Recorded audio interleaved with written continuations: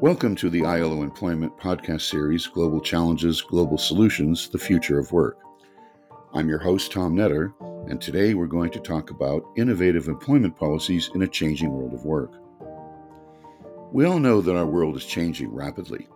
Major geopolitical, technological, and climate change, along with globalization and economic uncertainty, are buffeting the world of work. The challenge is whether these drivers of change will lead to a situation where the most vulnerable people and countries will be left behind. But as with all challenges come opportunities to find a new path, a new approach to improving people's livelihoods, and making economies grow sustainably and produce decent and productive jobs. To achieve sustainable and inclusive development, we need innovative policies that ensure people can manage opportunities and the adverse consequences of transitions in a changing world. So how should we go about this in times of multiple and overlapping crises? And what has the impact of the COVID-19 pandemic on the world of work taught us about how we formulate policy and deliver it effectively? The recently launched knowledge sharing and technical assistance platform called the Employment Policy Action Facility, or EPAF, provides a new starting point. It brings together all the ILO's tools in one place for advice and guidance on policy in a way that policymakers and other stakeholders at the country level can adapt to their unique needs and realities. Here to tell us more about this are two senior ILO experts from the ILO's Employment Policy Job Creation and Livelihoods Department, Sher, Verick, Acting Chief, Employment, Labor Markets, and Youth Branch, and Elina, Scheja, Senior Specialist, Employment and Poverty Diagnostics. Sher, Elina, welcome to the program.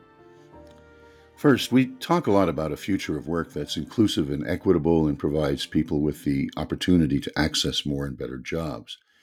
At the same time, we also see the world as facing multiple challenges or crises that require changes in how we do things.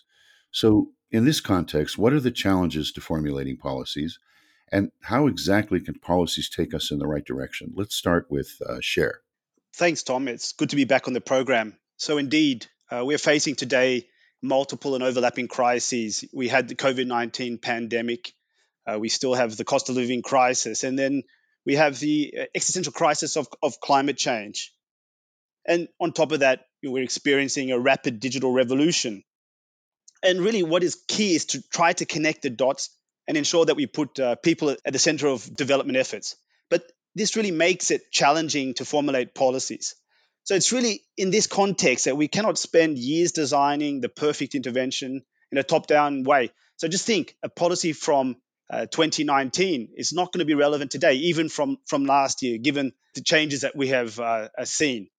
So, what we really need are policy approaches that are continuously changing at the country level and even recognizing the changes within countries. So, for that, we need a more flexible approach where we look at employment as part of a holistic and a comprehensive policy framework. This means working, Tom, with governments, social partners, that means the trade unions and employer organizations and other stakeholders to put in place adaptive policies that answer to the current needs. Now, this is not just about formulating a policy and putting a policy on paper. What is absolutely critical is how we can link policies to strong implementation mechanisms and adequate finance. And these are really key to moving policies in the right direction. Sher, thanks for that. Now, you've launched recently the Employment Policy Action Facility, or I'll call it EPAF for short. Without getting into too many details about structure and functionality, what makes this online tool different? Who is it aimed at, and how does it help create or reform policies that actually work? Elina? Well, EPAF is called an action facility for a reason. It was developed to facilitate action at the country level. And the aim is to provide the political decision makers, planners, social partners with what they need and when they need it. So we have spent quite some time to select the key resources, up to date material, and the evidence that would be most helpful to guide the action at the country level. So, this is not a repository of absolutely everything you could find online on these topics made over the years, but we have carefully selected the material that we think would be most useful for different stakeholders at different stages of the process. So, what the facility provides is recent country studies, key tools, and guidelines. And it also provides lessons learned from other countries on how they went about modernizing their policy approaches, how they tackle different issues, so that the users can get a feel of the process and pick the information that they need in different country contexts. So the ePath then provides easy access to up to date information on the current hot topics and allows the users to then dig deeper into their selected areas of choice. So that's pretty much the value added. So, Tommy, if I can just come in and add a few points on the second two questions, or the last two questions rather, in terms of who it's aimed at. As Elina pointed out, it's really about our constituents, as we call them. That means the governments, social partners, the representatives of workers and employers, and other development partners and stakeholders, but also critically ILO colleagues, because these are really the two pathways we see EPAF working. One, directly from our constituents, and secondly, through our offices around the world and our specialists in the field in terms of the support they both need. I'll give you one example. Just last week, we were contacted by an island in the Caribbean who, through EPAF, have asked us for support on employment diagnostics. And now we're taking steps to engage with them based on the material and the functionalities that we've put there on the portal to work with them on how best to respond to their needs. So, as Elina said, we really want to provide evidence and good practices to push for reforms that will lead to better outcomes. I would also stress it's about linking to other ILO resources that exist, such as the ILO Employment Policy Gateway, because this is a key feature of EPAF, is acting as a portal to bring all the different evidence to bear. And finally, I would just add that we're developing it further. We're engaging with our training center in Turin on the establishment of a community of practice that will facilitate this going forward. Thanks to both of you. That's very clear. Now, to elaborate on this, how will this new facility help policymakers develop their policies that help tackle the key issues of concern? And what are some of those issues? In other words, how can they implement and, I guess, tailor what's available on the facility to meet their unique needs? For example, the transition to greener, more resilient, and inclusive societies. Elina.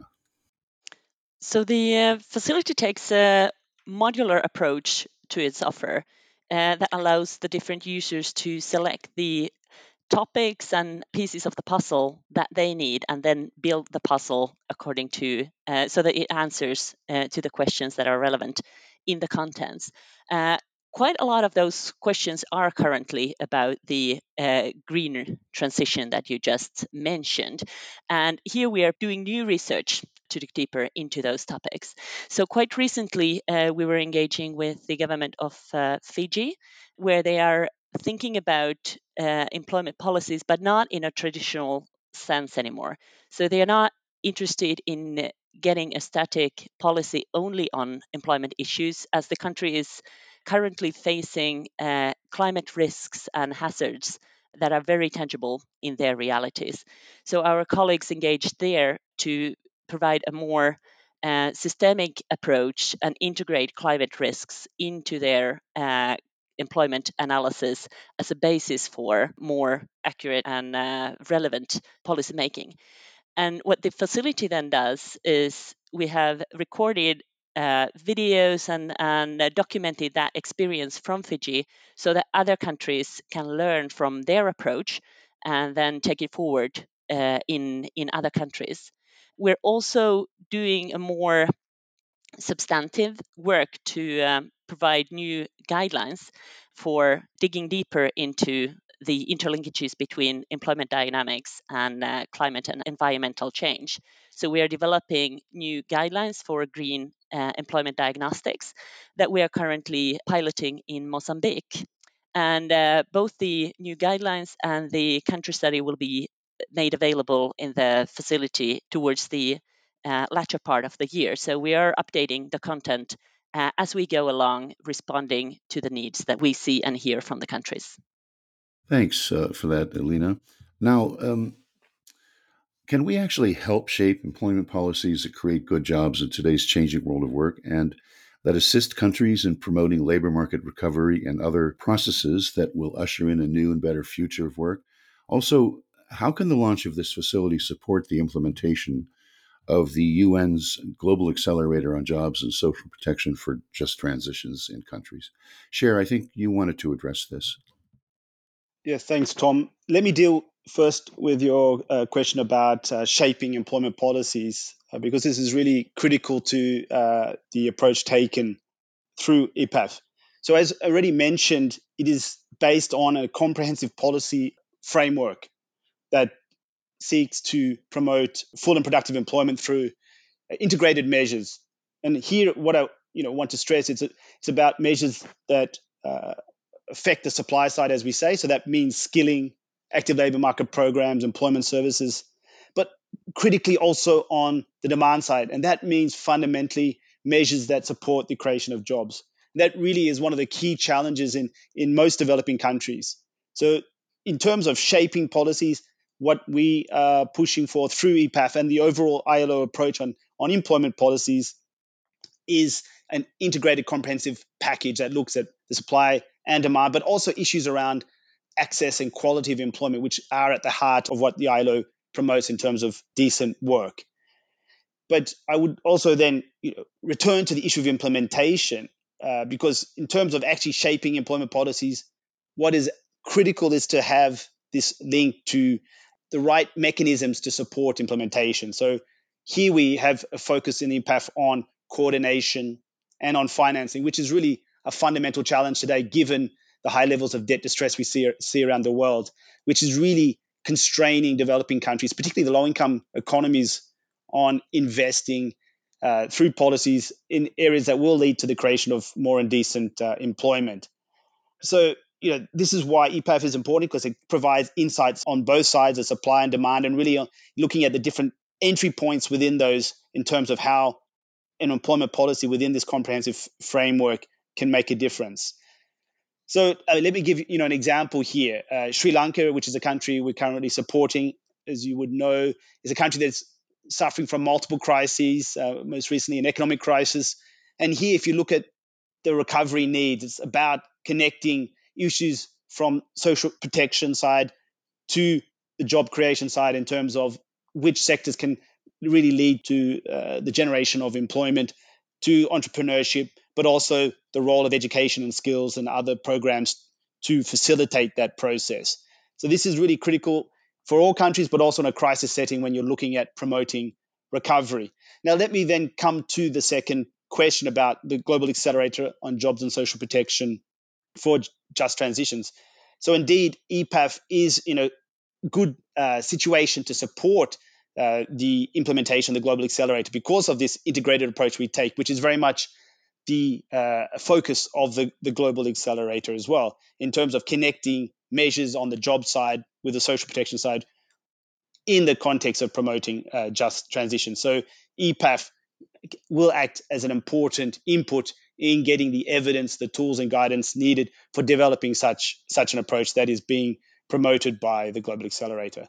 But I would just then finally stress that the facility itself is also an initiative that can act on its own and support countries as it's been set up to in terms of their formulation and implementation of employment policies. Thank you, Cher, for putting that into context. Now, finally, we can't discuss employment policies in a vacuum. Rather, they need to be examined, reviewed in line with our ultimate goal of social justice. So, can you explain how this might work and what role employment policies and the facility, the EPAF, could play in advancing social justice? Elina.